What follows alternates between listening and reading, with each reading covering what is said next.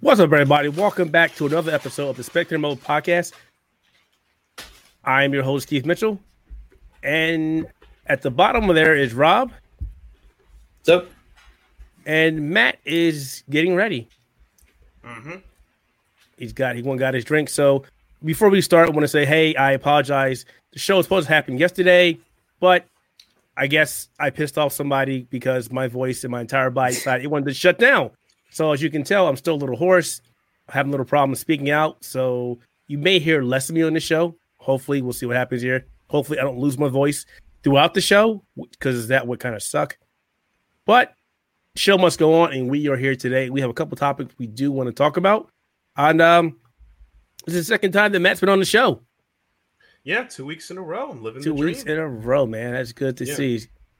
All right, so let's jump right into it, folks. As we always start, we start with what games we've been playing this week. I'm going to go first because mine's pretty short. Other than being sick, I've actually been playing nothing but Monster Hunter World Iceborne on the PC. It finally came out on the PC was it Thursday? Thursday or Friday, I don't remember. Because the rest of the week I've been doing nothing but working. And I've been playing it nonstop outside of when I was stuck in the bed. So I've got about a good 10 hours, a couple hours Friday, couple hours last night, and I've been on it for about 6 hours today. And most of you know I'm a big fan of the series. I love Monster Hunter. I'm glad that World came out on PC not too long ago. And I've got about 200 something hours in that game, and I can see myself getting another 200 plus hours in Iceborne. I'm loving the claw. Claw attacks are great. It lets you close the distance between monsters a lot faster than it was before when you had to run after them. So I'm really loving that. Switched up from the sword and shield and the bow to the switch axe. I should have did that before. That is a great freaking weapon. Loving that so far. But yeah, Monster Hunter World Iceborne is a lot of fun. If you've not played on PC or Xbox or PlayStation 4, definitely check it out. Especially if you like those kind of games. You'll love that. Other than that, that's been it. Nothing. I've been too busy dying, unfortunately. Matt, what about you, man? I've been playing, if you follow, me on Steam, I'm playing Hades, a little War Groove, and on the PS4, not Devil May Cry 5 yet, but I have been playing a lot of Torchlight 2 with my little brother. It's fun to play. It's just action, a hack and slash loot games are always a good game to play. Just as long as the game loop keeps happening, the loop is just fun. But Hades is my jam, is my new jam. I'm playing it like crazy. And I've been picking up War Groove a lot. This will be a new DLC coming soon, but I'm very excited for that, but most definitely. Yeah, I was going to ask you about that. I thought it came out. Maybe it's coming out later. Maybe it was just for press, but I saw that. Yeah, I believe, if I could check my Steam library right now, because I am living the dream. Let's see. I love the Steam homepage. All the games you play recently just update. Yeah, the War Group DLC comes out February 6th. It's free. Okay, so sometime. You know, I have that in my catalog. It's one of my backlog games that I've yet to play. I should probably play it. You know what? No, not yet. I'm not going to talk about that. Yeah. My backlog is ridiculous. Steam is notorious for having backlogs. That's all I got to say. Mine too. That's the Steam is like, hey, there's this game on sale. You want it? You know you want it. You know you want it. You buy it, and it's like, and then you just get it. And it's like, there's another game I'm not going to play. Good job. Hey man, how could you resist it? A game is a $40 game is now $5 to $10 in less than 3 months. I've been preaching the glory that has been PC gaming for years. I'm glad people are finally seeing that. Yeah. What about you, Rob? Me, it's been Destiny 2 a lot. I'm back in the groove with that, and I've been doing a little bit of Life is Strange 2 because I think I committed to a review for that a while back, but I've been busy. But I'm hopping into that, and I'm enjoying it so far, and so I'm hopefully gonna finish that by the end of the week. But and that game finished too. It finished. Final episode came out like right before the holidays. I think it was like December 12th or like the 7th-ish, something like that.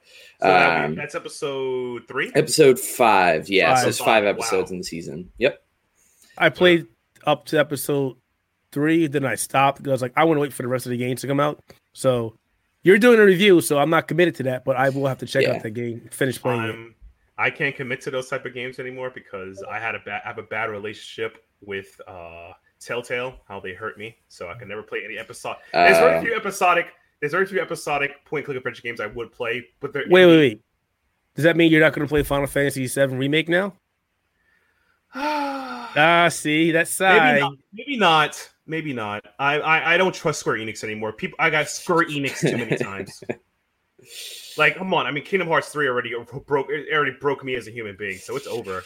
You should have knew better about that. It's Kingdom Hearts 3. Fairness. Hey, man, I waited my whole adult life for this. I thought they would finally deliver, but you know what they did? You just shipped me with a knife in my belly. You should have knew better. I mean, there has never been a single Kingdom Hearts game. It's Kingdom Hearts 1, then 2, then 1.5, and the 2.5, and the countless mobile games. And let's throw this game in the middle of it as well. Let's not get to 3 yet.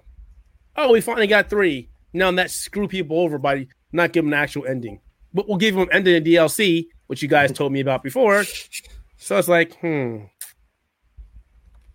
only reason I have Kingdom Hearts 3 is because Redbox is going out of business for gaming, and I picked it up for $20. Nice. Figured my kids would play it. Yeah. I'm not going to play it. Oh, you don't want to jump in? You can get the whole bundle on PS4. No, I'm good. I'm safe. I'm good. I don't want it. I'm fine. Oh man. Well, if only you can only have to play Kingdom Hearts 2 because that game's the best and it's a lot of fun. But hey, you don't have to play the series. Actually, Kingdom Hearts 2 is not the best. The best part of Kingdom Hearts 2 is the first 2 hours that you play with Roxas, and then your life. All right. Okay. Sure. Yeah. Come on, be honest with me, because after that swerve, why am I here? You're just reliving your adventure. They tell you the same story as 1 with better graphics. The engine is better, the combat's better, but I got gypped to the same story. Yeah, but the combat's better. It's more fun. That's it, exactly. Yep, Kingdom Hearts, exactly. You guys are just basically explaining the reasons why I skipped it. Yeah. I skipped it. You're probably I played it once when I was younger, and I was like, what is this? This is a role-playing game on the PlayStation with Disney stuff. What? No, I'm done. Out. Yeah, next. I mean, you could be getting heavy, getting ready for that. Pillars of Eternity 2, Deadfire for the console. I mean, you probably play it for PC, but that game's too hard. I already played for the PC. It's too hard. I consider that game. If you think RPGs are easy, play that. There is barely a tutorial. You're going to get wrecked. You have to use YouTube to learn this game. But that's why I love that game so much, the series, because they take you back to the old school RPGs of Neverwinter Nights and things of that nature. Baldur's Gate. I love those. True. So that's why I love this. And those are the ones that didn't hold your hand. It was like, welcome to the world. Good luck. Bye. Here are stats points. You have no explanation what they do. But no, I honestly prefer the other aspect of it, like Divinity series. Divinity 2 Sin's great. Divinity does it better because it's a little more action based and it's less. It's brutal. It's still brutal, but it's not like you don't know crap. They'll let you know some things, Plus, it has a better story, in my opinion. But all right, so let's go ahead and first let me timestamp this. Let's go ahead and talk about the first topic, which is a couple weeks ago, before we went on break, we talked about how PlayStation stated that when the PlayStation 5 comes out, they're going to have PlayStation 5 only games, and that's it, right? Yeah. Now, okay, before I go into that, and that pissed off a lot of people. People were like, hey, we don't want to see this. We want cross-gen on PlayStation 4, PlayStation 5. We want you to keep the user base there. Now, Microsoft came out and said, you know what? That makes sense. We're going to give you Xbox One games for both the Xbox Series X and also for the Xbox One and also for the Xbox S. Now, there's been a lot of back and forth on Twitter or Reddit or Reset Error and a couple other big forums on the internet about people saying, that's not the way to go. And to be honest, I'm a little conflicted on this because I have my own opinions about this, but I want to consider myself a power user. I'm not a casual. I'm more of a hardcore gamer. I'm more aligned in the technology space. I know a lot more what I'm doing. I built my own machines, et cetera, et cetera. So I'm going to go last on this take. I want Rob or Matt to take this one first, mainly because I'm starting to lose my voice again. So I'm going to drink some more water real quick. So go ahead, take it away. You want to rock, paper, scissors for it, Rob? I shoot rock. There you go. Shoot rock? Oh, you're not even going to 1, 2, 3. Yeah. All right. 1, 2, 3. Okay. I lost. I lost. Oh wow! Oh no! How could this ever happen? All right, so my take you're right. on this. You're right. You're right. It is called Xbox 8. You're exactly right. You're exactly right. But go ahead, man. My take on it is I'm trying to think of it properly. It's like backwards compatibility is nice because from a consumer standpoint, from my standpoint, I am put X amount of money and time into this console, and the fact is that when it gets deleted or outdated or outmodded, it's just gone. And then I have to wait till someday that the newer console make a remake of my game, sell it at a cheaper price, so I can relive that game in my library. People do not like a bunch of retro game YouTubers or retro collectors may put that belief in your head that people always hold a console. No, they don't. People live in finite space and have finite things.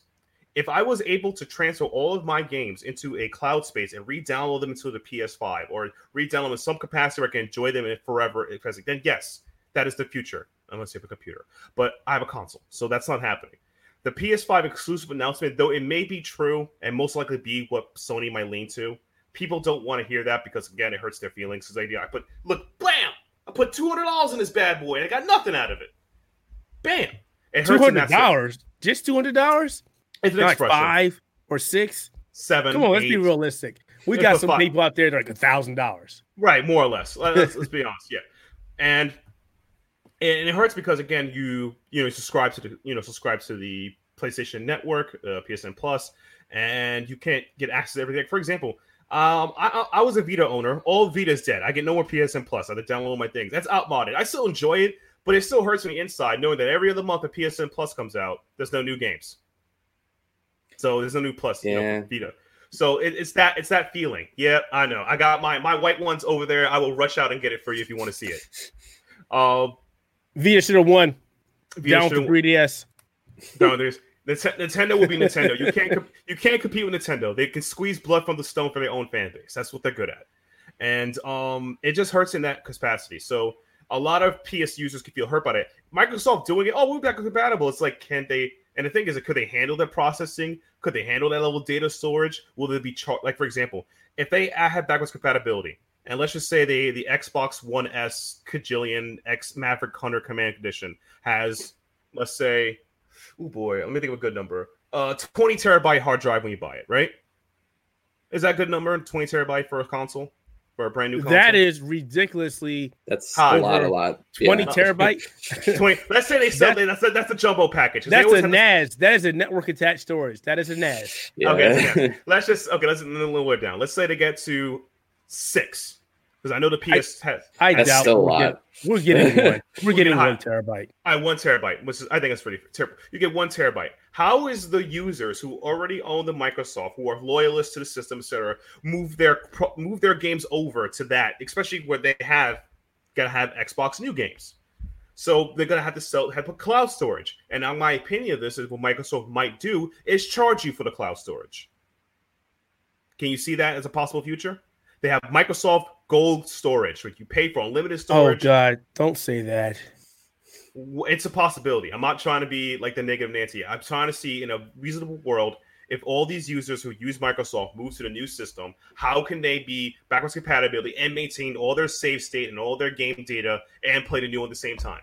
Either they make a sacrificing choice or they go to the cloud storage, which Microsoft probably has, and it's a possibility they'll charge you for it. There's probably a limit they'll give you, like they'll give you maybe 500 megabytes free, but then after whatever, and then after that they charge you. So that's let's get off the storage part. Let's talk about the people like you talked about, people that are invested already in Xbox One and Xbox S, and they're looking at going towards the next Xbox, right? And the plan, right? And the thing is that what would happen is another horrible case scenario. You guys play Skyrim, right? Everyone loves Skyrim. People still playing Skyrim to this day. People still buy Skyrim to this day. Exactly. It's that good. So could you imagine that these people buy the new console just to play their old games and don't touch any new products? That's a possibility, and I don't think Microsoft will be happy with that. I mean, I'm not saying a large percentage, but in a hardcore dedicated base, there will be a subset, let's say for 30%. Because Keith used to play fighting games. You know there's always some guys who's always going to play Super Turbo to the day they die. They're still there. Oh, hell yeah. Still there. Yeah. So they could be Street Fighter 27. They'll still be down there playing Super Turbo. And that is what I think could also be a problem for the Microsoft backwards compatibility, because they want people to buy the new console hardware and buy the new software. That's what I'm looking at it. That's my perspective. As much as I don't like the idea of Sony saying that, I can see them being, come on, I need to make money here. But I would be forever hurt because I love my PS4. I put money into blah blah blah, and I can't use it at PS5, which is always a problem with every console transition. Mm. To me, it presents an option for people who are, like you said, like the core people who want to play Turbo and are just straight up like, oh, I have to get the new console, but I want to play my old games. There are definitely like people out there who want to do that, and it gives them an option. And I think that's great. I feel like the majority of folks who are going to go out there who, let's say, just the generic person who goes on, gets the Johnny Call Donuts. of Duty game, buys the Call of Duty game every year, wants to play it on whatever system they get. If there's one or two games that they particularly like, but they're not going to miss if they're unable to play it on their new console, I feel like it's just an option for them, because it's not really what they're going to be buying the new console for anyway. If they're just kind of expecting like the next shooter experience, the next sports game experience, or what have you, like that's kind of what they're in for. I think it's not the biggest deal in terms of like people who are going to jump in on their PlayStation or whatever, or who are just kind of playing like the annual games, the stuff that comes out all the time that people are used to. Like it won't be a big deal for them. But the fact that Xbox is at least giving you the option to do that, like it kind of goes back to when they first brought out the backwards compatibility thing with the Xbox One. Obviously, back then it was a bigger deal just because, it was the first time that it had happened for modern consoles. Like, it was awesome. And people were so psyched for it because it was they were so fully expecting this whole console generation to just be like, okay, it's just new games. I'm going to have to keep my old console if I ever want to go back. And like they started the trend, and then, PS Now started putting stuff on there right after. And, like, there were remasters too, but they were here and there. It was stuff that came out at the end of our Capcom versus SNK. We were robbed. Robbed. Completely robbed. Just get the Arcade Perfect ROM. That's the best way to play it. Yeah. But I see the comment, Rob. I just personally think that the consumer nowadays, at least the video game consumer, has so many options how to play the games they want to play, because now I feel we're more in charge of what we want to do. Like, for example, there are tons of people who only play RPGs and they live the rest of their lives. They're the shooter heads. Like, even though I do agree, and I don't like annual games as much, particularly like the Assassin's Creeds or the Call of Duties or the sports games, there are people who play them, and that's fine. They're a market for them. Are they as mainstream as they were 5-10 years ago? No. I don't think everyone's jumping out there in mind to get the new Madden or to get the next NBA 2K, regardless of how those good games are. For the next WWE 2K. Next WWE. But don't sell that anymore. Stop. Just stop.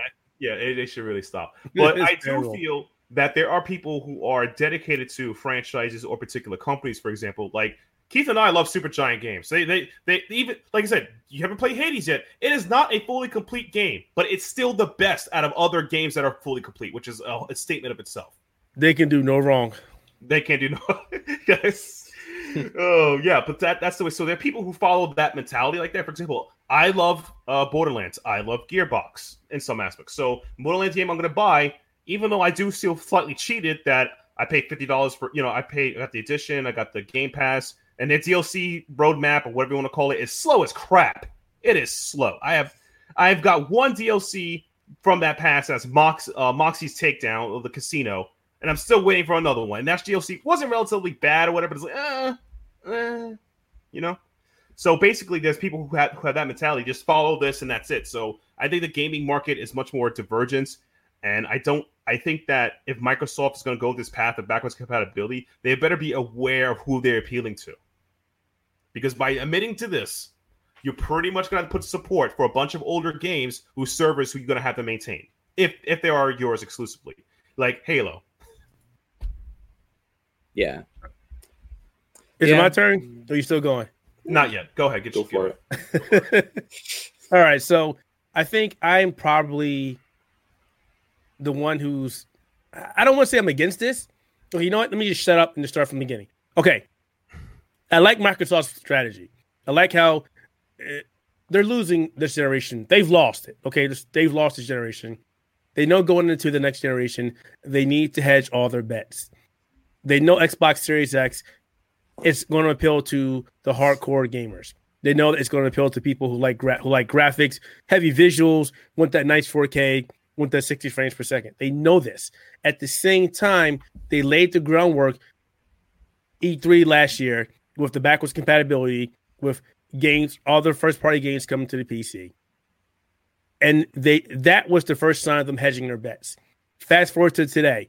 Hey, we're going to bring out our games on all our platforms, which means if you have an Xbox One S, you can play it. If you have an Xbox One X, you can play it. If you want an Xbox Series X, you can play it. You don't want that, but you have a great PC, get it on the PC. On top of that, you have Game Pass. Oh, I didn't forget Game Pass. Trust me, I didn't forget that. You have Game Pass, which I have. I'm pretty sure everybody here has Game Pass. Yep. Matt doesn't have it. Game Pass Ultimate, where I can play my Xbox games on my Xbox and also my PC. It is easily one of the best innovations, despite what Matt thinks. And I know Matt has a problem with subscription services. We talked about that last week. On the market right now. Yeah, personally, I don't own an Xbox, so. Which is why Game Pass Ultimate will be awesome for you because you can play those. You go to your buddy's house and play Xbox, or you can play it on your PC. But we're not going there right now. So Microsoft already laid the groundwork. Now they're coming out and saying, hey, if you own any of our platforms or PC, you can still play our first-party games. Who the hell doesn't want to hear that? That is great freaking news. Hey, Mom and Dad, can you buy a new Xbox One S or Xbox Series X? We can't afford it, but we can get you this game because you can still play it on your old console. Okay, I guess that works for now. Yes, it's going to require a lot more work for the developers, but that's where scalability comes from. And what I mean by that is Halo Infinite. We'll use that. In the past, when you had cross-generation games, you had one or more teams working on these games. And one team will work on Xbox Series X version. Another team will work on the Xbox One S version. That way, they use completely different assets, and they try to keep the game as similar as possible. With the games being developed for the most powerful platform first, it trickles down. So say this system doesn't run with anti-aliasing very good, or this one can't run that 60 frames per second, or this one can't run with high-definition assets. Great. We can scale back this feature. We can scale back this functionality, but it's still the same base product. That means this system can use it, this system can use it, and this system can use it. That is smart thinking on Microsoft's part. If you go back to where Sony is going, Sony is basically saying, you know what? We don't want to do this. We don't have the architecture in place. We don't have the roadmap in place. We only want to sell PlayStation 5s. Is that wrong? No, because at the end of the day, Sony is not your friend. Microsoft is not your friend. They're businesses, and they're here to sell a product. What we need to understand is what's best for us. And I'm going to be ignorant right here. Not the idiots on the internet complaining that PlayStation is the best console for me. They have all the exclusive. Great. If you like PlayStation exclusives, get a PlayStation. Nobody's twisting your arm and telling you not to buy a PlayStation. If you like Xbox, you like Halo, you like Forza, you like everything Microsoft gives you like Game Pass, you like Xbox Live, get an Xbox. Fine. If you like them both, get them both. But each company is going to have their own strategy. It just so happens that Sony's strategy is to sell more PlayStation 5s. Microsoft's is to sell more software. Exactly. End of the day, that's what it is. No, exactly. And that's the big you beat me to it. That's exactly the big difference between the two. The problem, though, is that the idea to sell more software for Microsoft is very hingent on the strength of their software recognizably, and they're going to need much more, again, marketing power, which, as I may have mentioned last episode, their marketing is not as strong as they should be compared to everyone else. Like, I know more about indie development games that come out, and I'm not on indie Twitter as much more than Microsoft's latest projects. Yeah, no, it's true. And like, it makes you wonder a lot because a lot of their big ticket games and stuff, like your Gears of Wars, your Halos, your, even like Hellblade now is suddenly becoming this quote unquote indie game that has now become like this AAA, like it's going to come out with the console, like it's, or at least later on, but still it's just like, it's gotten to the point now where it's like, what does Xbox have other than like the big tickets items that you can come up with right away, like off the top of your head? Like there's Forza. Real quick, Rob. Sorry. Yeah. No, you're exactly correct. Game Pass is the reason why Microsoft has come so far right now. And I said that before. Game Pass was born out of desperation, which has turned into an amazing product for Microsoft.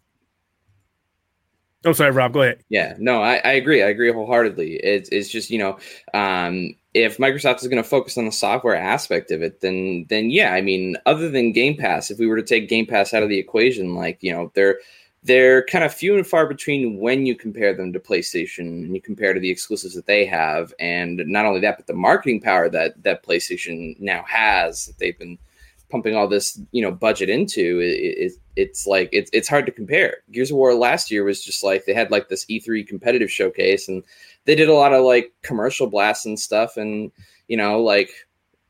I get it. If you want to play Gears of War, you're going to be there. If you're an Xbox player, you're probably going to be there. If you're on PlayStation, but if you have a PC, like, are you going to be there? I asked that same question myself. I have Game Pass. I still haven't played Gears of War 5 yet. I have no haven't played it yet. I have no want or desire for it. The last one I played was Gears of War 3, and that storyline broke your heart. It's like, yeah, and like I liked it. Don't get me wrong. I've fallen off with it. I don't know if I want to go back. And it's just like, I have a PlayStation, I have a PC, I have every opportunity to get there. I just, and maybe it's an issue with the IP itself, or if it's just an issue with the marketing or what have you. I just, I feel like I may not be the only one who feels that, and it's just it's a struggle to hop in there. I'm the same. After Gears of War 3, because I hated that story. Thanks, Karen Travitz. That story was pretty bad at least for a Gears game. And I heard Judgment was a lot better fun. No. We do not talk about Judgment. No. So Judgment was really as bad as oh god. Yes, I heard it was, no. So skip that. So then you got that's part of the problem right there. If you didn't like it that much, it's like so vehemently bad, then like I don't know, man. It still kind of comes into the whole like the IP issue. Exactly. Exactly. And that in Gears as a multiplayer experience and a competitor, it's very boring because 90% of the time it's just a power gun and shotgun. All of the guns have no other capability with it. So I can see not much has changed. Not much. It depends. Everybody has their own opinions of Gears World, but let's not keep it focused on Gears. But that's the thing about some of Microsoft's IPs, like they etc. Like this Hellblade sounds interesting. It sounds like an action slasher game I would play. But Devil May Cry 5 exists, so that's the way I feel about Microsoft. Microsoft has some ideas of IPs, but their marketing is weak, and a lot of the older IPs are kind of stagnant. Like Rob, yourself, you would love to get back to Gears 5, but there's nothing mechanically has changed about it. It's like I'm walking into getting the same turkey sandwich I got 5 years ago. Yeah, and don't get me wrong. I think I saw some story trailers and stuff. It seems interesting. I definitely feel out of the loop because of it, but at the same time, it's not enough to drag me back in. Exactly. I just don't feel like I'm driven to the point where, oh man, I'm kind of curious what these new characters are like, or what's the story look like now that it's like the characters from the past 3 games, that like main trilogy, quote unquote, where are they now? And like, what am I going to get out of this new game? How different is it going to be? And my thing I'll defend Gears though. Gears 5 wasn't that bad. It could have been better. It could have been better. Yeah. I'm not going to say it was a bad game, or I'm not going to think it was a bad game. It wasn't enough to bring me back. It's just the end. Just at the very end, it really put a dagger in your heart. It's like, oh man. Why did you really do that? Exactly. But the thing I want to also point back is like another reason why they're focusing more on software is because, as you guys both mentioned, the Game Pass success. As success of the Game Pass, it is what we mentioned last episode, a subscription model.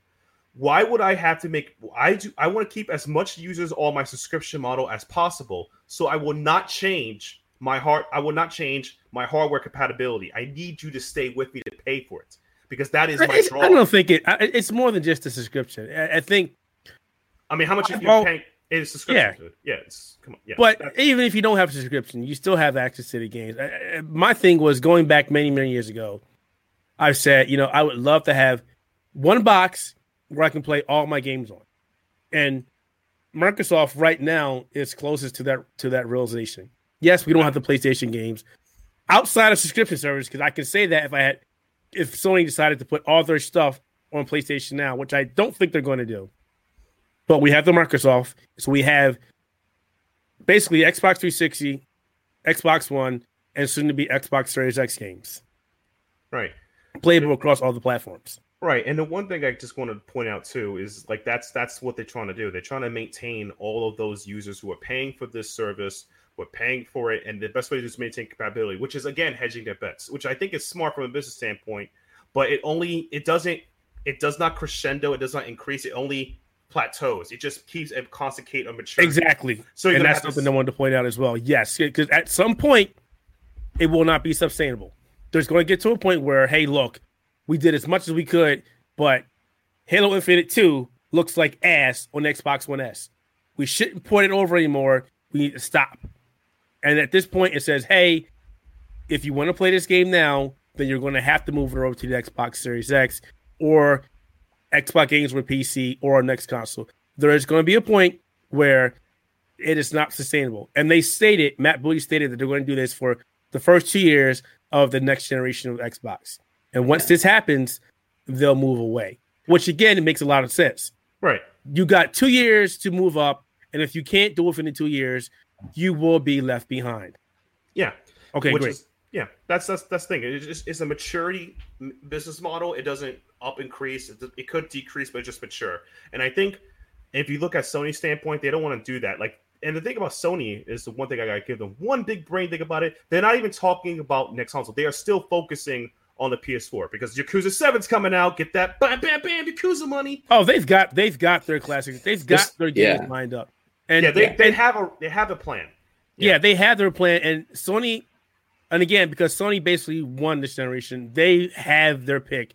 They can basically say, if you want to put your games on the number one selling console behind the PlayStation 2, come. And that's all they got to say, which is why they're saying, hey, if you want a PlayStation 5, only PlayStation 5 will have PlayStation 5 games. They're basically saying, if you're not ready, don't worry. We got a lot of games here for you to play. And if you are ready, move over here. Yeah, exactly. And the only issue I see... Most companies have strategies that work. Yeah. Yeah. Except that, like I said, we pointed out earlier, Sony wants hardware. That is their big selling, which is a classic model that's been prominent since the 90s. Even Nintendo does it. We'll go into that later. And then no, that's awesome. That is an awesome that is awesome right there because we're older. We're older than most of these people on the internet that play games now. We remember when the Super Nintendo came out and the Nintendo 64 came out and the GameCube came out. There was no backwards compatibility. It was you buy the next console. You're done. Yeah. Three different types of physical media. Yeah. Right. And now the model that Microsoft's doing, which is I think the new model, which is the software model or subscription. Well, subscription and software are two different models. The software model is essentially what Steam, Indiegogo, and all these other internet sites that sell games to you do. And they're very successful because we have them. They're great as long as you have a space for it. And the subscription model is just for MMOs and other services like that. So it's like we have three modes of selling the games now. And the more prominent old school models of hardware, which a lot of people still stick to, Nintendo and Sony. And Microsoft is trying to move away from that model, be it slightly more subscription-based or subscription/software. Yeah, say that 10 times fast. So they're trying to do both. /software. No, I'm not going to do it. Exactly, yes. Yeah. So they're trying to do both at the same time. It's a hybrid model, which is hedging both their bets. Is that good or bad? I can't say. But I do know it's keeping them afloat, and it's not putting them in the graveyard. So I can give them that much respect. I think it works. Exactly. You're satisfying both sides of the fence. At the same, like I said, it's a maturing model. It's just a straight line. It doesn't increase. It doesn't really. It can dip, but it's kind of straight. The only thing is, as you pointed out earlier, if people fall off, it will fall off. Oh yeah, like people are going to fall off. Yeah, it's kind of a razor's edge, but it doesn't like this. It just goes like this, like. It's basically a good analogy is driving in a car. You're going to get to your destination eventually. It's just you're not there 0 to 60 seconds. It'll take some time, which is Microsoft, to get what it needs to be. Sony is here. We will show you what the PlayStation 5 is. We will show you what it's capable of. Here are the games you're going to have. Microsoft's like, all right, we will give you the games, but if you can't afford this, if you don't want this, or if you have this, you can still play them. Yeah. And at the end of the day, again, it works for both. It works for both companies. They're both valid business models. The only invalid business model would be trying to upcharge people like subscriptions every other 2 months. Like the price went up by $20, guys. You owe me some money. The Netflix thing. Yeah, Microsoft would be smart not to do that. No, that never works. On YouTube, Kenta Wilson said, I may sound crazy, but I can see Sony getting a day Game Pass mid-generation. Okay, so going back to PlayStation, they have PlayStation Now. PlayStation Now has been a terrible service for years. Yes. Only recently have they decided to allow you to download those games onto the PlayStation. Mm-hmm. They need to let you do it on the PC as well, and don't let people tell you they can't do it because they can encrypt their files and they can get away with it. But I'm not here to talk about that. They need to put more PlayStation 4 games on there, and they need to commit to putting PlayStation 5 games on there. If they don't do that, it will not be as successful as Game Pass. And that's the thing, right? Because it seems so ancient in comparison. Like, I just feel like we may not even see like another PS Now. Like, we're definitely going to see another iteration of it because it just like at the moment it just doesn't make sense. It kind of feels like they're giving you just like this very limited selection of things that you might remember from before, or it's like one or two modern games. But even then, it's this past generation. And how long are you going to get to play it? 1 to 2 months, maybe 3 months at max. And then eventually they're just going to rotate it out with something new, trying to keep it fresh. I get it. But like at the same time, that's not enough time for you to like, you know, kind of like revel in a game that you enjoy or something like that. And knowing that it's something is just going to go away. Why would you want to go in and subscribe for it if you know something, say you find something that you enjoy very much, you want to keep around and then say, I don't know, maybe more than 3 months later on, you want to play that game again. It's not there. What are you going to do? Like you didn't buy it physically, so you didn't spend the more money for it. But at the same time, it's like, you know, you buy a subscription fully knowing or hoping that you'll be able to watch this or play this like at least for a longer amount of time than 3 months. I mean, it's the thing with like Netflix and stuff. There's like a show that you had on Netflix that you enjoyed a lot. Say you liked watching Friends a lot all the time. I mean, now it's going away now, but say like when they first put it on it's Netflix, such a bad move to do that too. I don't know why they're removing that. Yeah, it's a cult classic. Yeah. It's again, it depends who the ownership of it, and that's another thing for subscription models, or at least now. Yeah. It's like, for example, I love Keith. Remember this? Hey, remember the old Konami used to play great games like Suikoden? Remember those days? Konami? You mean like great games like that and Contra, and the real Castlevania? Yeah, I missed that. I missed that company. What happened to them? We don't know. Kojima left. He went to make Death Stranding.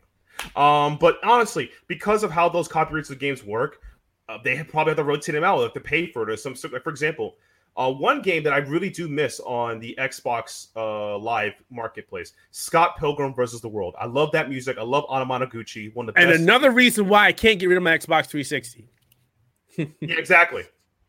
My Xbox died, so I'll never have a chance to play it again. Unless you find a way to encrypt it and share it, pirate it up, that'd be you the man. But anyway, because of licensing, nobody can play that game ever again. Exactly. Have it. It's Thanks, so dumb. Ubisoft. Exactly. And the worst part is I feel lucky that I managed to play it. It was like one of the best modern beat 'em ups in a while. And I can see a lot of games. still one of the best modern beat 'em ups. One of the best 2D beat 'em ups ever. Yeah. And it's like you can see so many elements of modern beat 'em ups take from them. From that, like elements of it, like River City Ransom Girls, etc., etc. They all got that from it, and well, at least had inspiration from it because it's great music. But the thing is, like, because licensing issues like that can happen, you can't keep that game on it. My thing about PlayStation Now is that they never really kind of fully invested. They probably invested when they think it's valuable, but to them, again, they're thinking of, as we pointed out, hardware. We're about hardware. People put things on our hardware. It sells the hardware. We make money for subscription. That's it. They are keeping it lean and simple. That is the Sony mentality.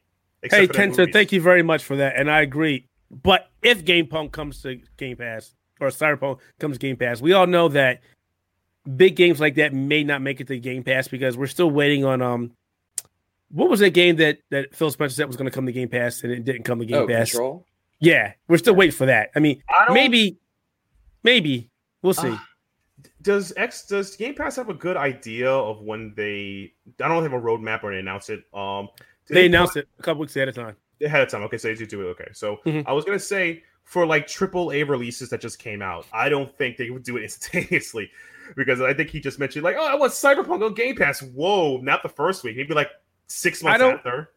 I can't recall a AAA game coming out day one going straight to Game Pass. First party games, yes. Yes. Exactly. AAA games, I don't believe so. Yeah. Shortly after, yes. Shortly after, yes.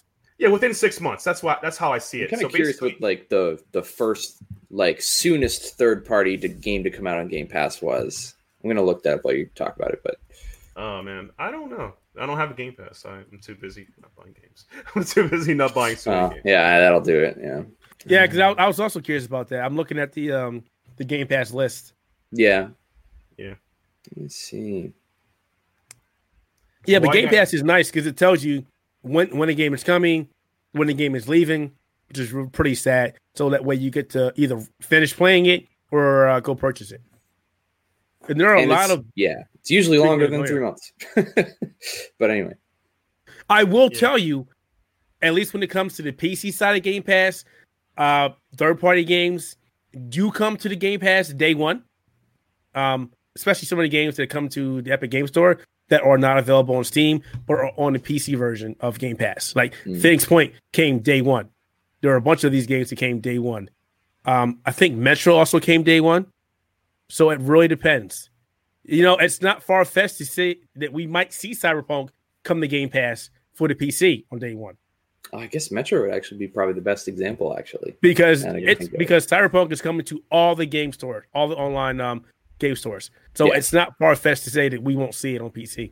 Oh, no, you don't see it. It's like on the speed of it. But speaking of that, other older game models, should we talk about the Nintendo Switch Pro? Yeah, because my voice is like, you know what? I'm going to disappear soon. So go ahead and take that away. I'm going to suck on this Halls. Like, maybe my voice will come back. You don't take, I forget there was another brand of it. Not Ricola. Is Lysol, something like that? Halls?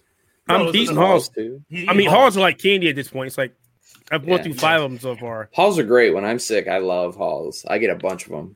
I'm so sick of Doroflu right now. I've been drinking tons of that stuff. Man, I'm the opposite. I just drink Alka-Seltzer. I'm an Alka-Seltzer man because I'm old. I'm getting old. Hey, if it works, then it works. It works. My wife comes in. Here's some more Doroflu. I'm like, oh god. After it just stops. Just get some hot tea, honey. But anyway, the Nintendo Switch Pro doesn't bother me. It exists, and it's a classic Nintendo strategy. They would always, here's a console, here's a slightly better version of the console, the upper price. 6 months later, we'll dump the price down for one of them or both of them, and you'll still buy it. Nintendo's very heavy on the hardware selling, and they mastered this from doing it from the Game Boy days, Game Boy XL, Game Boy Color, Game Boy Advance, Game Boy Advance SP. They've been a master doing that for a long time. So the moment I heard this announcement, like, yep, this is the same thing to do in Nintendo, clockwork strategy.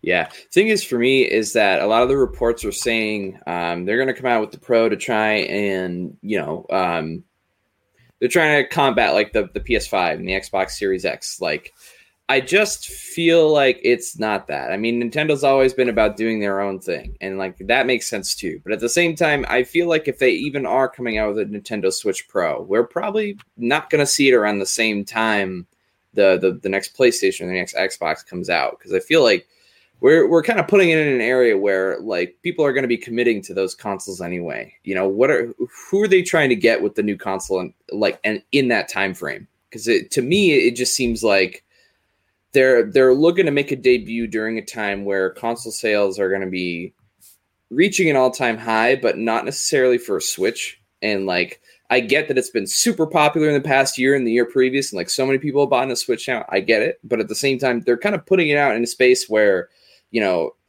there are certain games that you can buy only on a PlayStation or an Xbox, or if you have a gaming PC, then you buy it there. But like, there are certain games that just can't run on a Switch.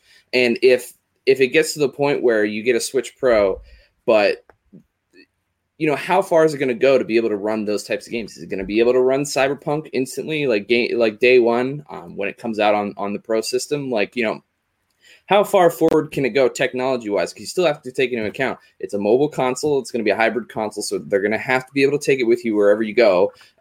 So you still run into that bottleneck, as well as, like how much larger of a form factor can you make it, considering like even now, like you could say the Switch, like the standard Switch, not the Switch Lite, is generally not too big, but not too small either. I guess it's not like huge to the point where if you feel like you're taking it somewhere, it's a burden. Like you can't just fit it in your backpack along with your work laptop or your school books or, stuff like that. Like, because there's two major bottlenecks where they're going to have to run into. And like, I think that in and of itself is going to hurt it. Not even taking into account the fact that if they release it along with the next two consoles, like I feel like it would struggle in a place where they could theoretically succeed if you weren't taking into account those other bottlenecks. You know what I mean? Yeah, that's another Nintendo policy they've always been doing. This is one of the things I always scratch my head. It's like, oh, here's a Nintendo thing. They're gonna make like 3 versions of the same console,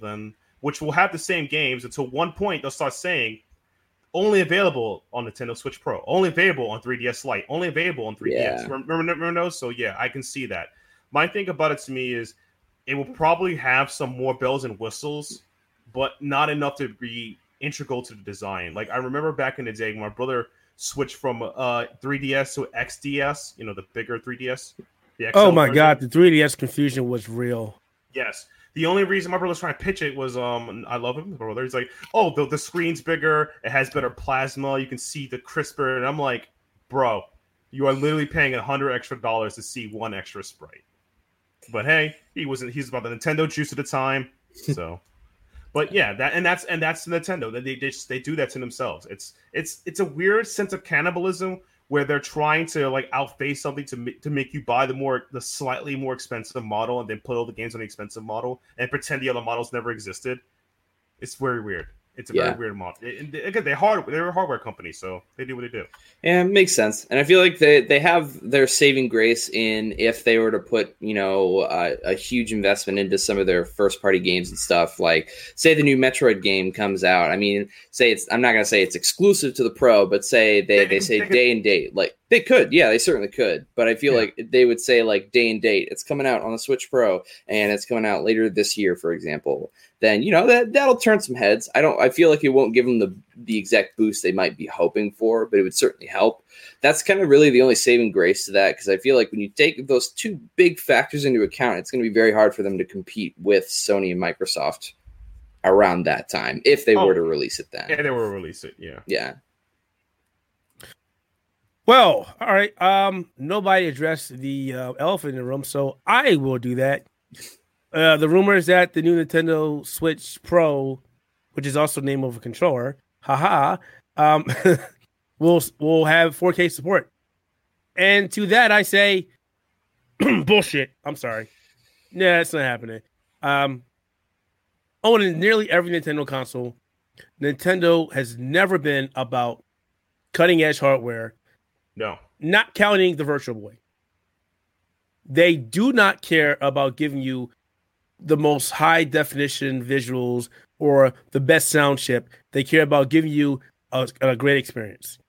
For this report to come out and say Nintendo will support 4K is bonkers, because if I was Nintendo, more than anything, the biggest cry out there on the internet is give us something that does a game at 1080p at 60 frames per second with great details, and we're happy. Even right now, we're asking for this on the PlayStation 4, on the PlayStation 5, on the next Xbox. We want a console that can give us a great experience. 4K is nice. 4K is slowly becoming the accepted norm, but 1080p is there. And I would take a game that runs amazingly well at 60 frames per second at 1080p over 4K that runs half that any day of the week. This is where Nintendo should focus if this console actually exists. And it's not just another, we are using a slightly tweaked chipset. Second thing, I haven't heard of a new Tegra or upcoming chipset from NVIDIA. Not that there may not be one that would accomplish 4K in a smaller form format. The Switch is aptly named for its ability to be on the go.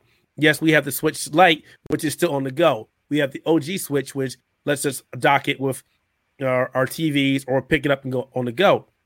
For a console to do 4K, it's either going to increase the size, because the more resolution or pixels you're packing, the more heat that's you're going to build in your console. My voice is really going. So that's going to be odd. It's going to require more power. that means it's going to require a bigger battery if you take it on the go. And then if you slowly start ramping these things up, slowly start adding things up, you kind of remove the ability for this to be a portable console. Right. So I don't think Nintendo wants to do that. No. So I don't think 4K is in the cards. I did see the part where it said that there might be larger cartridges. That makes sense, but at the cost of larger cartridges comes more expensive cartridges, which means the price is going to get passed to us. And Nintendo games are already expensive as hell. So instead of paying $60 for a Nintendo game, we could be paying $70 or $80. The Switch tax would absolutely be real if that were the case. I definitely see that. I guess another thing also put consideration is maybe, like I said, just more bells and whistles. Maybe they'll increase the battery life because they always, that's always important to users. Better battery. They'll probably probably says, oh hey, look, we have bigger buttons, so we have a softer D-pad to around. We have better. And as a fighting game fan, that D-pad is important. It is, yes, it is. Yeah. They'll probably introduce a better port so you can port your game controllers or other extra peripheral stuff, or better USBs. Like they're probably thinking of small enhancements to rack up the price, because like it's just similar to, again, as I pointed out, from the 3DS to XDL to all the mini infinite DSs they made, and this is a very common thing Nintendo does in their timeline. And I would say modernly, this wasn't done from Nintendo to Super Nintendo, from Nintendo to GameCube, and GameCube to Wii. Well, Wii and Wii U, I felt it's a jib. The Wii. The Wii. Talk about hardware that wasn't really that good. GameCube 2.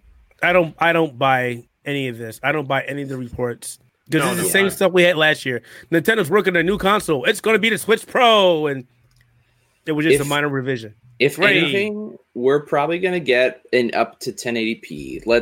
I'll just hop into theory crafting for just a moment. If we were to get a new Switch console by the end of the year, we would probably at the very least get, up to 1080p on the go. If we were to absolutely get 4K, it'd probably be docked mode only, that kind of thing. We'd probably get like a beefier dock that has like, similar to, what was it, like a Razer product where you could plug in your laptop and it had like higher graphical fidelity. It was like a gaming laptop that came with a brick that you could plug into. Laptops have external GPU.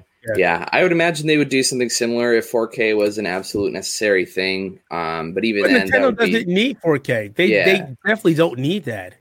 Yeah, and that's the thing, I mean, if we were to get any kind of hardware update in general, it would be similar to what Matt was saying earlier. It was just like, more bells and whistles. We'd probably get Bluetooth audio, that kind of thing. Stuff that makes it more like a tablet, if you were to go out and buy a Galaxy Tab or whatever it's called. And, you have options for SD card storage and stuff, which we have. We have like micro SD expansion, which is nice. But like, stuff like a slightly larger screen, we might get a better kickstand, just like quality of life stuff. Rob, I feel like there's not much more. Rob, oh my God. Yes, please. Yeah. Kickstand is terrible. It's so bad. It's got like two angles, and if you Both put it up, you feel like it's going to snap right off. And my son's have snapped right off. Yeah. And you buy the replacement ones, and they just fall right off. Yeah. Oh, it's real bad. But yeah, it would be so incremental that it'd be like tough to notice or care. So I feel like even if they did stuff like that, like just a smallish update, like they're not going to sell it next to the PS4 or the PS5 and Xbox One Series X, because it's like they're not going to sell as well if they were to sell it, either earlier or after, like the console craze. Yeah, we don't. Nintendo doesn't need it. They're kicking everybody's butt. They're selling well every month. And Nintendo is sort of Nintendo is always outside of the space. They operate on their own. They're not competing against Microsoft or Sony. Just say it a lot here, but they're not. They are basically, we're going to give you what we think you need. And Nintendo doesn't need to worry about a new Switch. What Nintendo needs to worry about is giving us those games that they're sitting on, like the Metroids and F-Zeros and Golden Sun, Kid Icarus, those things. Nintendo does not need to worry about hardware right now. And I'm one of the biggest doubters of the Switch when it first came out. Is I didn't think it would be this successful. Hey, look at it. Is give us the game, focus on the games. The hardware is fine. If you want to give us a new revision, then make it kick it up a notch. And I don't think that right now Nintendo is in that position to care. They're like, you know what? They're selling like hotcakes. Yeah. Everybody wants one. Nobody's complaining. Okay, some of the AAA developers are complaining that the ports don't work, but all the games that we develop for our system work fine. And again, that's Nintendo. Yeah. And the thing is, to me, Nintendo, the outlier thing, they're doing their own thing. I personally don't ever buy that because they're doing what they do. But it's like now they're in a position where they're considered a legitimate competitor to the other people, the brands. So they are aware. I mean, look what they're doing now. They're taking a lot of modern strategies, like selling games with game passes and expansions to games they never did before. That's a modern gaming technique. If they were outside, they would never do it because they weren't about that before. Right. So now it's like they're well aware of it. They just how to put this? They're your crazy uncle pretending to be crazy. You know he's not crazy. He's just full of crap. That's Nintendo to me. I have a couple of those. Yeah, and that's Nintendo to me. So they're not bad. It's like, oh, we're independent. We're doing all things. No, that's not true. You're also trying to do the thing where everyone else is doing. Yeah, they're definitely picking and choosing certain aspects from the other consoles that they decide to, put into their own ecosystem, and it works well for them. They're just they take good ideas and they make it better. Nothing. If Nintendo comes out with a new system with cutting edge hardware, I will buy it day one, and I will get rid of all my other consoles. Wow, I will go. Wow, I will be flabbergasted because it's never going to happen. It's never going to happen. This is not Nintendo. They will not do that. They have no care for that. They have no need for it. This is me just being realistic.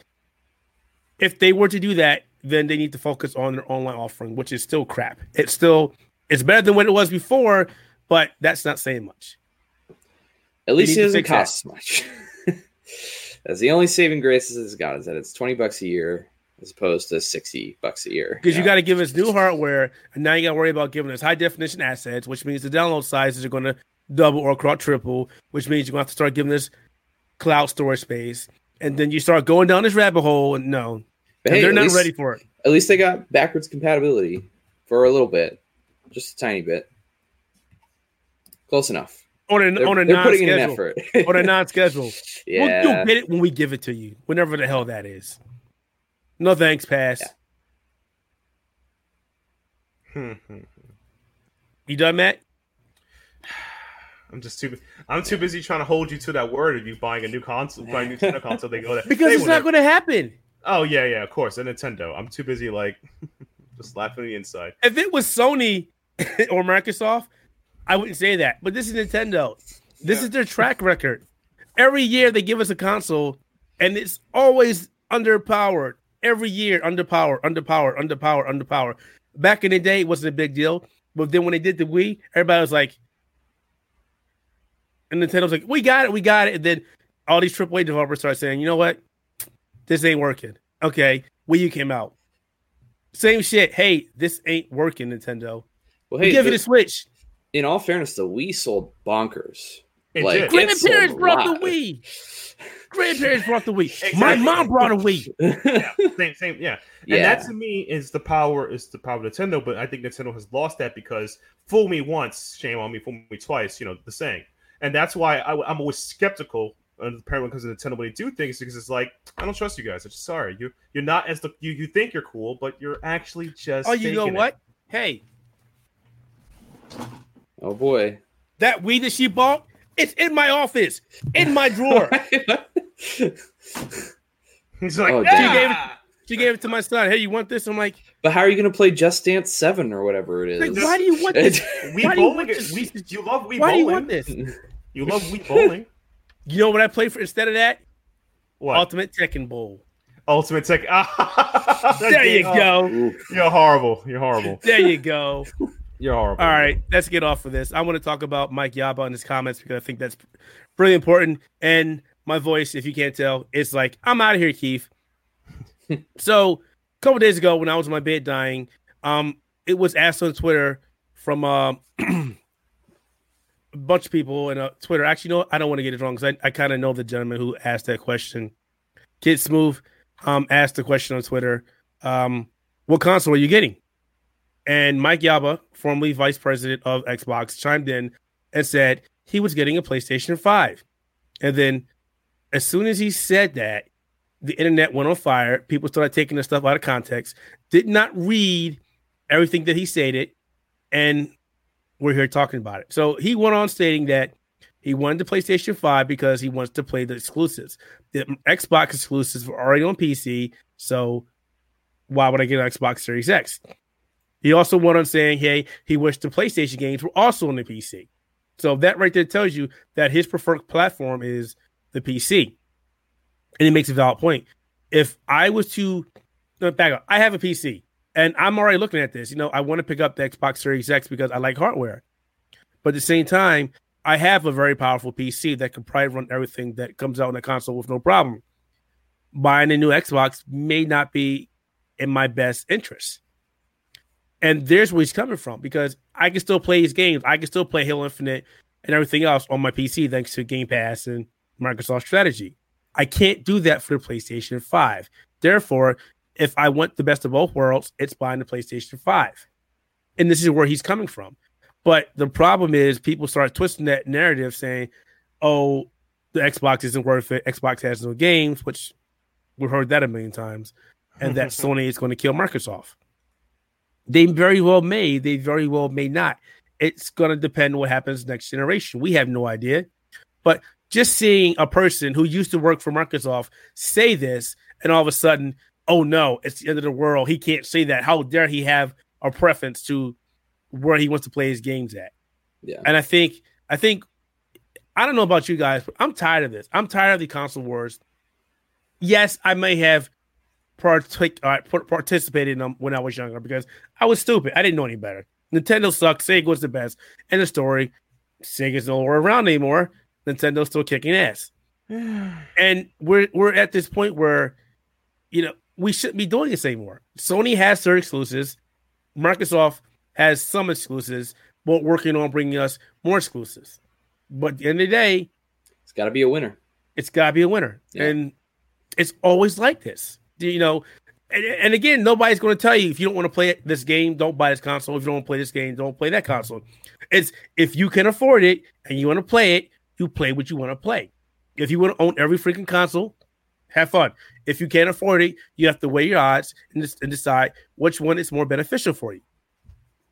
Yeah. For somebody who has the ability to do whatever they want, who are we to say, you know what, your decision is wrong? Or who are we to get mad when they say, oh, I'm not a fan of this, I want to go this? There is no wrong answer. But why is it still an issue that we can't say what we like? I think it's the problem with that is like when you look at, for example, I think some stereotypes, like even though you guys, I'm a bit jaded with Nintendo and I know what they do well, it's like it bums me out going like people losing their minds over Nintendo things. Is like, do you guys play other consoles or anything? Like like that bothers me. Or when people try to convince me in some instances, like before I was PC Master Race, it's like, oh dude, you're playing this game, your games you're playing are not even like fully rendered. I got 4K in my 720p in my 8010p. Look how beautiful I am. I'm like, I don't get it. Hey, I'm not gonna lie. I used to do that to a lot of people. Yeah, only just to show them that the PC stereotype was incorrect, where you had to sit at your keyboard, you couldn't use controllers, you only had to use a monitor, and it's like, guys, stop that. That's not true. Yeah, and I personally think that it comes with that, like. And as someone who owns other consoles, so you look at other people like, what are they doing? Like, can't they see this? Like, I picture a lot of Microsoft people like looking at other like Sony people, other people like, why aren't you down for this Game Pass thing? It's the greatest thing of all time. And other people like, dude, you don't have games I play. Like Sony pretty much appeals to what I term the classical hardcore gamer. Like these guys are going to play these set of games. That's it. Like, I don't care what anybody says. For some reason, you can sell Final Fantasy. No matter how bad or how boring or generic they are, they can sell Final Fantasy. They can sell it. Microsoft I don't think you can't not sell Final Fantasy. Final Fantasy will just sell. It just sells. I don't know. Final Fantasy 13, that entire trilogy, it was one of the worst Final Fantasies of all time. Changed my mind. I'm not going to. I agree. Exactly. So it's like the fact that somehow made some bank 3 times. It's like 3 times. 3-time world champion. I'm like, no way. Yeah. But exactly, and that it's a mindset. That's why I said with Sony, because Sony has games like that for me. Or like I said, Microsoft users may not get it. I think it's a like people are into their ponds or pools and they can't see beyond it. It's hard to, because it's like, what are they doing? Like, that's like when I look at Nintendo fans griping about their games they play, or you should play someone else. And I had the other day, my girlfriend, she's a Nintendo person, was like, oh, you just have to wait because Game Freak doesn't want to make games anymore. They're bad. It's like, you could just not play it. You could just play Temtem online or play another Monster Collector type game, but they don't want to do that. They are stuck in their grounds to play a bad game because they're praying in the future it will get better. And that is one of the reasons I'll never understand Nintendo fans, and it's not a gripe on them. They know they do this. Like Pokemon Sword and Shield was there was a lot of negative. I don't know if we can hop into this. No, hop into this. No, just these are facts. There's a lot of negative things coming in and out of it, regardless of the game sold well or not. But it still sold well. And they sell like a battle pass now, or I'm sorry, expansion pass, whatever you want to call it, to include more content to a game that a lot of people feel isn't really complete or feel as quality as a console game. That is excuse me, Matt. I think you mean content that was cut out that should have been in the first place. More people say people say that. People say that now. I'm not even going to get. Yes, people say that. So I feel like Nintendo fans are willing to get shoveled in their face when it comes to this. Like, for example, I'm still waiting for a good F-Zero game. I haven't seen a good Star Fox game since 64 or Super Nintendo. Ain't happening. They are not interested. I miss Star Fox. I've given up. I miss Star Fox so much. I've given up. Man. So it's like, to me, Nintendo can do that. Like, for example, like Fire Emblem is a now popular franchise, but they changed Fire Emblem. Fire Emblem has now become more of this, I would say, more of a visual novel RPG game than a strategy game. It's not bad. People enjoy that. It's still a good game. Yeah. But it's like they transformed the game to do this. People forget, like, there's some Fire Emblem fans are like, oh, I miss when it used to be hardcore strategy games. I wish they did again. Like, you could play Disgaea for that on the PlayStation. You could play other strategies. You can play Wargroove. You can play others. So it's kind of it's weird that they can't see that the other like in the gaming circle, Nintendo fans are sticking their ways. Microsoft fans and Sony fans sticking their ways, and it's a little sad they can't see outside of each other. Like, to me, I think if Sony had a Game Pass or like Xbox, I would be happy. That means I would spend less money on games. I would pay a subscription to play all these games I would rather play than that sometimes. Like, I don't see myself buying Darksiders Genesis soon, but I would like to play Darksiders 1, 2, 3. I had never played it. You could have gotten them for free or 1 and 2 on Epic Game Store. I'm not gonna. No, Epic Game Store, not going that path. I'm not going down that path. That's a rabbit hole you don't come out of. It's okay. Come on. No. That's a rabbit hole I'm not going down. I have pledged my loyalty to Gabe Newell, and he has blessed me with sales. All praise Gaben. But all seriousness, I think that's the problem. So if they don't see past it, or they don't understand the faults of their own thing, they dig deeper into it, which scares me, because it's like, dude, Microsoft, even though you have the best service, you don't have a lot of games people speak of. Nintendo, your company kind of bullies you in some ways. You should probably not take that from them. That's not cool. And Sony, you are being overcharged.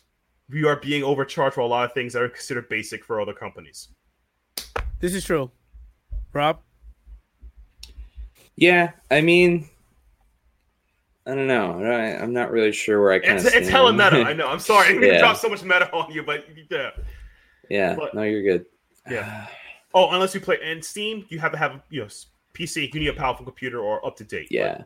And for me, I would say, because I'll just go based off of my experience. I was going into college as of 2014, and for me, I considered going into PC gaming because I had thought about it previously, like the whole master race things. I was like, okay, I get it, whatever, graphical masterminds or whatever. My game looks better here, yada, yada. I get it, but for me, it was like, I started off with a gaming laptop because, and I'm sure plenty of people will be like, why'd you do that? And I agree with you. Why did I do that? But basically, I did it out of the convenience to myself that I was going to need something that could run all the games that I want to play at a similar or even slightly higher quality than a console that I might get, but I'll be able to take it anywhere or also, do my work, and I bought it out of convenience. And this was even prior to Game Pass or any of the subscription models or deals and stuff where you could get free games a lot of the time. Like, they had like Steam and stuff there, and that was all in place. Like, But there was no Epic Game Store. I did it just out of convenience to myself so that I'd be able to kind of do both and keep it all centered and not necessarily have to buy a console.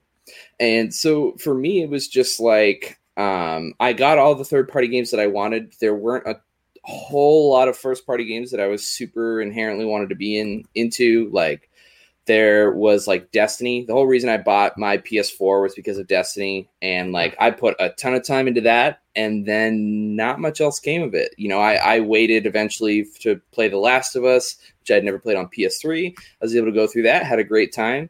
But a lot of the times I found myself, turning my PS4 into a Netflix machine because like any major game that I wanted to buy, I was just going to buy on PC. And so like, and this is even prior to Game Pass and stuff too. Like it's just where I'm going to be for the most part. If I'm able to run everything at the same quality or better, then all my third party games are going to be on Steam or whatever other store I choose to use. And, if there's an exclusive that I want, then I can get it on my PlayStation. And the issue with that was that like, sure, there were times where I missed playing Halo, because I couldn't anymore. I wasn't ever going to be able to play Halo 5. I still haven't played Halo 5. And, I just wasn't too worried about it because on the one hand, Halo was a franchise, one of the very few that I still cared about for Microsoft. There was Gears, but I had fallen off of that because I wasn't interested anymore.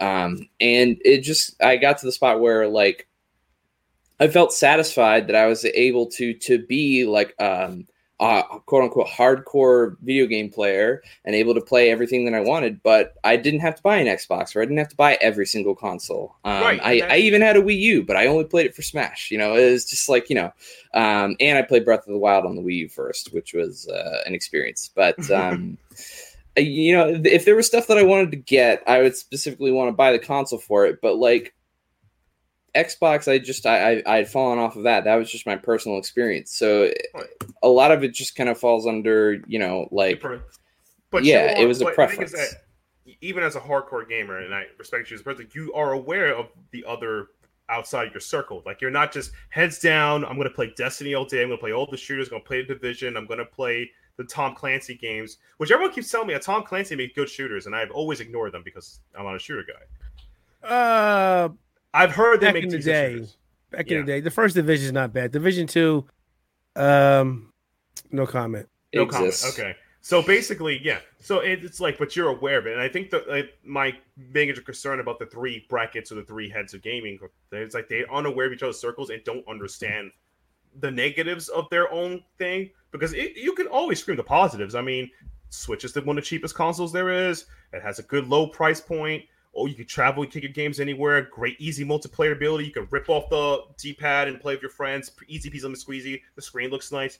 PlayStation is Sony. They have a great library for everyone. They appeal to so many people and to so many archetypes of gaming. They have single-handedly proven you can sell a single-player experience, which has always been my thing. And Microsoft is great in multiplayer experience. They have a great model for what they want to do.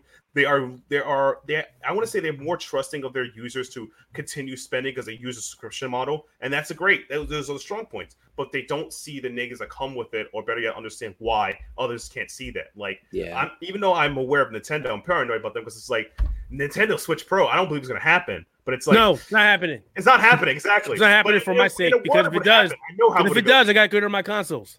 Yeah, exactly. There you go. So yeah, if a Nintendo Switch, if a Pro would have happened, quotation marks, I don't doubt it would. It would just be a slight upgrade to it because I've seen them do it before. I'm aware of it, but people were like, "Oh, you're just being negative. You're just like, no. I understand what you guys loving it, but you shouldn't be throwing money at this. What you should be doing is tell Nintendo to fix their digital storefront, which I heard has been still not good to this day in some aspects. It's just fine. You buy what you need. And that's it. It's just she's like it is the original storefront. This is what you want. You came for this. You get this. There's no frills. There's no bells. Get it. Get out. Goodbye. It reminds me of the old 360 marketplace back before they did the mid-generation hardware upgrade, where it was like the little side menus and stuff that you could flip between, and like it was just there. You put your card on there, you buy your Xbox Live so you can play multiplayer, and you get some stuff. Then they had Xbox Live Arcade, and they had some cool stuff on there. But it was like, You just buy. I'm gonna ask you before we close it out. Go back to you again. Your thoughts on what Mike said. I get it from his standpoint. Like, it comes down to preference, and he prefers that he can play everything on PC because maybe he's had a PC for a while. If he has all his games on there, great. If he doesn't want to buy an Xbox, then if he's that's like his preference. If he has the ability to get the games that he wants on the systems that he wants, then why should he? If he doesn't want to buy an Xbox, he doesn't have to. He's not beholden to the company he used to work for. And I guess it falls under this thing where it's just like, and that might speak to Xbox's quality. You could certainly perceive it that way if you like, but in the end, it's not like this is kind of like the defining statement that you shouldn't buy an Xbox because it's not going to be worth it. It's just it's a personal choice. Yeah, it's not necessarily the end all be all. So, Rob, are you sure if an employee from a former employee of the Microsoft division doesn't buy Microsoft products, Bill Gates won't break into your house and just put him in a sleeper hold? That's not happening. He's going to notice a few cameras in his mirars and exactly. people outside his house. Come on. Lights out. It's like lights out. Oh. It's going to be interesting. The PlayStation versus Xbox, we're starting up again. I can't say I'm looking forward to it because I hate this flame wars. I hate the fanboys. I hate the fighting. I just wish it would end. You can't say one thing about somebody getting up and their arms and getting pissed off about it. Oh, it's no, exactly. My thing to me is like what I'm looking forward to is the software, and I'm looking forward to who drops their price point because I'll be honest with you, I can't buy these things full day out, and I'm still playing a whole bunch of games they already have. And unless they have a conversion model or backwards compatibility or something like that to support the old gen instead of just leaving it away, I don't know. And we already know Microsoft has that. Microsoft has that. Yeah, but it's Sony. It's Sony, and I think it's like Sony was so hard, as you pointed out in this podcast. I'm just more worried in the case of Sony that now they are aware that there's other models to make cash, and I understand that they're being Japanese. They see the model. Nintendo does it too. Hardware. Are they willing to adapt to the Westerners what we expect from a gaming console? Or are they going to stick to their heads to the ground and do what they do? That's the big thing I'm worried about. But I also wish they sell Yakuza Collection on if they make a PS5 for $20, so I can play all 8 games for $20. Don't forget Yakuza's coming to the Xbox. Don't forget that, guys. That's coming. You guys are getting 7. We're not 7. I think it's we just know the first couple are coming. 6? Or no, it was like 1, 2, and 3, right? Yeah. Oh, so you're getting 0, 1, Kiwami 2, and 3. Yep. All right, that's I already got them. Yeah, let's go. By the way, and they're coming to Game Pass. So. Oh, by the way, great for you guys to enjoy that game. It's a great series, and I'm oh my god, how could nope? I'm on PC. I think it's a phenomenal series. I'm looking forward to 7, which I will be picking up on PlayStation. Mm-hmm. I don't care. I think the change to the system is amazing, and I can't wait to play it.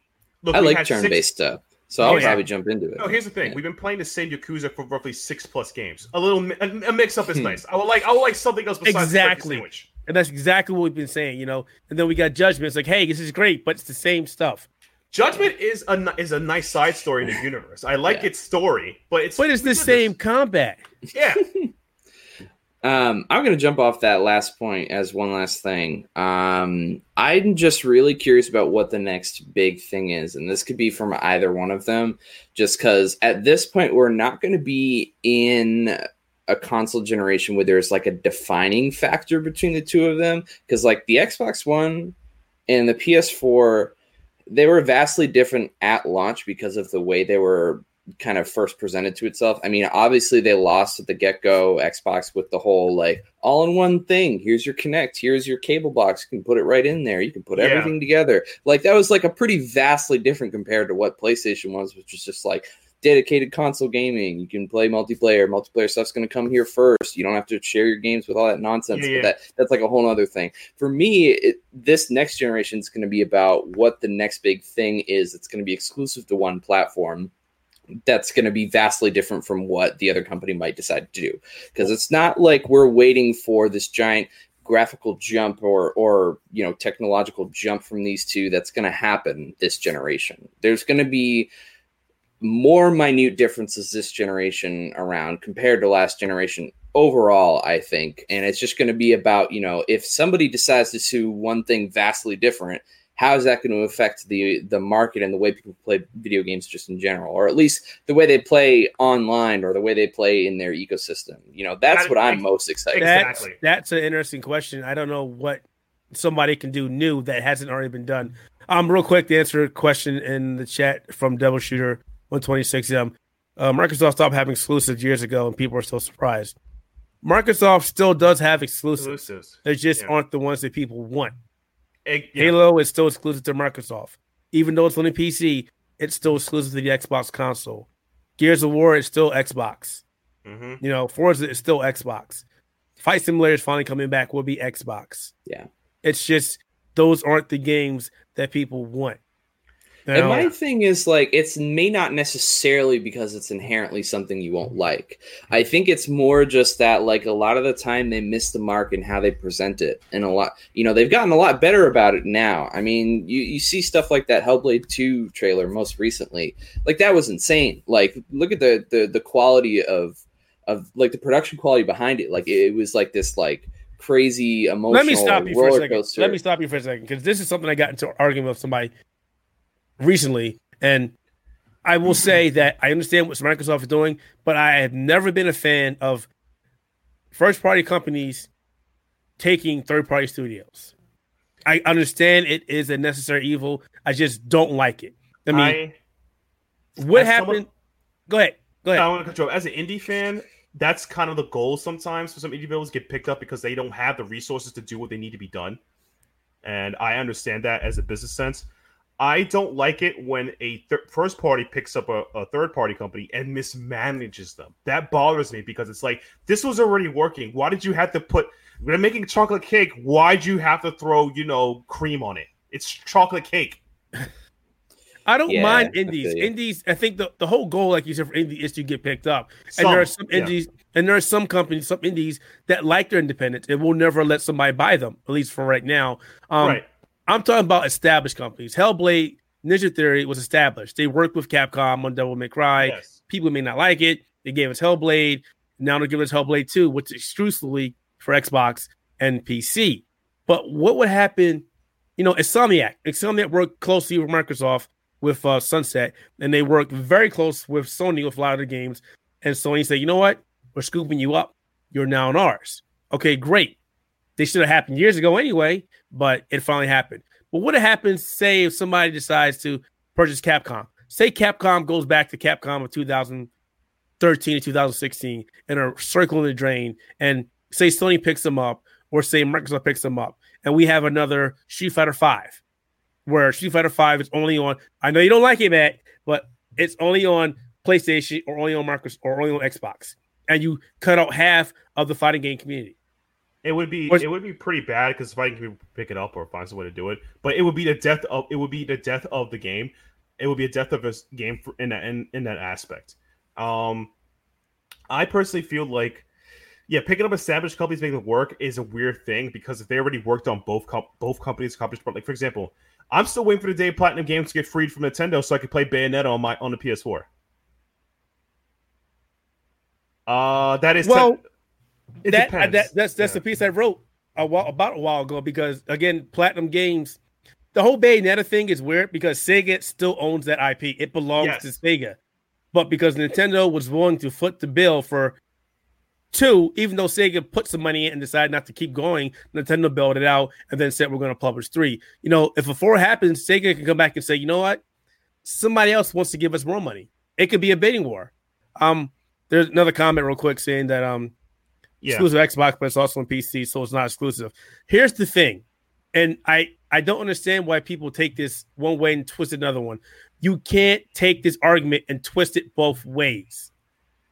You have PlayStation games, and you move them to the PC, and then you say, well, it's not exclusive to PlayStation anymore. But then you have an Xbox game and put it on PC, and all of a sudden, it's not exclusive anymore?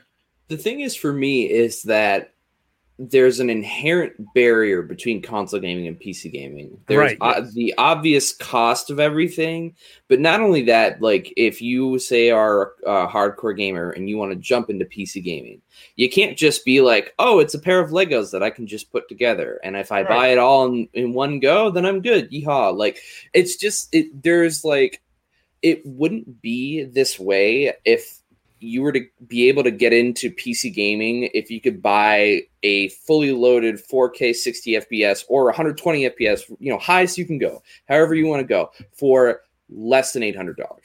You can't do that. That's not even possible. It's just, I mean, at the end of the day, it's one of those things that it's just really weird.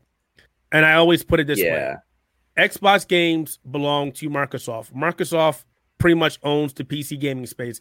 95% of PC games are running off of Windows. Windows is owned by Microsoft.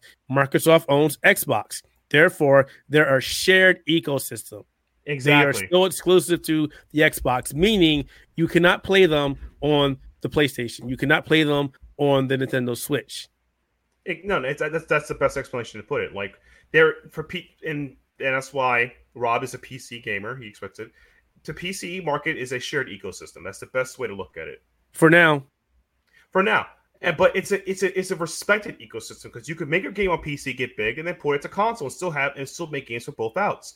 You can still make a game for a console and then put it on PC or vice versa. Personally, we have seen many times that a game is on PC and it goes to consoles. Like for example, Torchlight 2, I thought was never going to come to consoles, but it's on consoles now.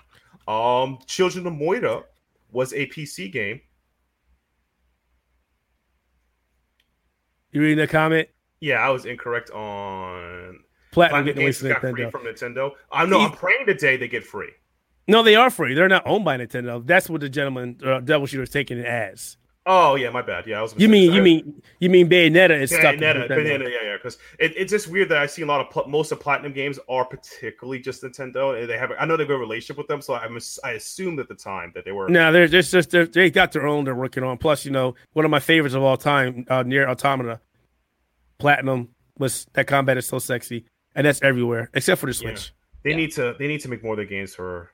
Well, they are publishing their own games. They went into, I forget the correct word, a partnership with Tencent now. Tencent is funding. Oh yeah, the Chinese company. Yeah. Yeah. So, and they did say last year they wanted to self-publish their own game. So that's good for them. Expect to see some big things from them in the future. Some people may not like it because Tencent.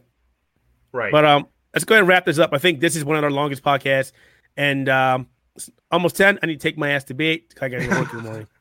Yeah. So my final thoughts is I hate being sick. I wish this on nobody. I want my voice to come back. And Next Generation Wars are going to be interesting. I agree with Mike Yaba. I likely will not pick up an Xbox Series X. You know me, I'll say one thing, but if the finances are right, I'll pick it up. But I definitely will be picking up PlayStation 5 just because I have a kick-ass gaming PC and I want to see what Sony's doing. And Nintendo, please don't come out with 4K console because that means I have to sell them other stuff. Switch. Don't do that. S4K. That's the new system. S4K. Don't do that. Don't do that, please. All right, I'm out. Go ahead. You got it, Rob? I'll go for it. I mean, my final thoughts are I'm not going to buy an Xbox, but that's my personal preference, and I'm going to do that out of convenience because I have a PC, and if there turns out to be exclusives on the PlayStation platform, then I'm probably going to buy it because I lucked out the first time with the PS4 and I enjoyed that. So if they do it a second time around, then I'm going to go to the PlayStation. And don't get me wrong, there's stuff on the Switch that I like. I like Smash. I like Breath of the Wild. So I bought my Switch for that. If Xbox comes out next year and gives us a whole bunch of stuff that I like, then I might consider buying an Xbox. But the thing is it all goes to Game Pass, so I might not have to. Right. Mm-hmm. And my final thoughts are, I'll buy a console when it gets a little bit cheaper. I'm enjoying what I have now. And please, people, if you haven't already, play Slay the Spire. It's a good card-like rogue game on Steam and on consoles now. Slay the Spire for you. Oh, also, sorry, Carl. I didn't play Resident Evil 2 yet. I will by next show. By next show, I absolutely will, but I did not. Sorry. We're gonna hold you to that one. Like, Rob, okay. have you played it? No. Yeah. All right, you can go play it now. I'll do it. All right, folks. Thank you for stopping by for this episode of Spectator Mode Podcast. As always, you can find us on Spotify.com. Wow, goodbye, voice. Google Podcasts, iTunes Podcasts, audioboom.com, Kyrie FM, which are now hosting our podcast. So great for them. Because we're a good bunch of people. YouTube, Twitch, and where else podcasts are. And I'm going to go to bed now. So thank you, everybody, for stopping by. Thank you, Matt. Thank you, Rob. Carl, you should have been here, but you're working now. So look forward to another fun-filled conversation next week. Yep. Hopefully you guys will keep me on. Yeah, man, definitely. All right, Absolutely. folks. We out of here. Take it easy.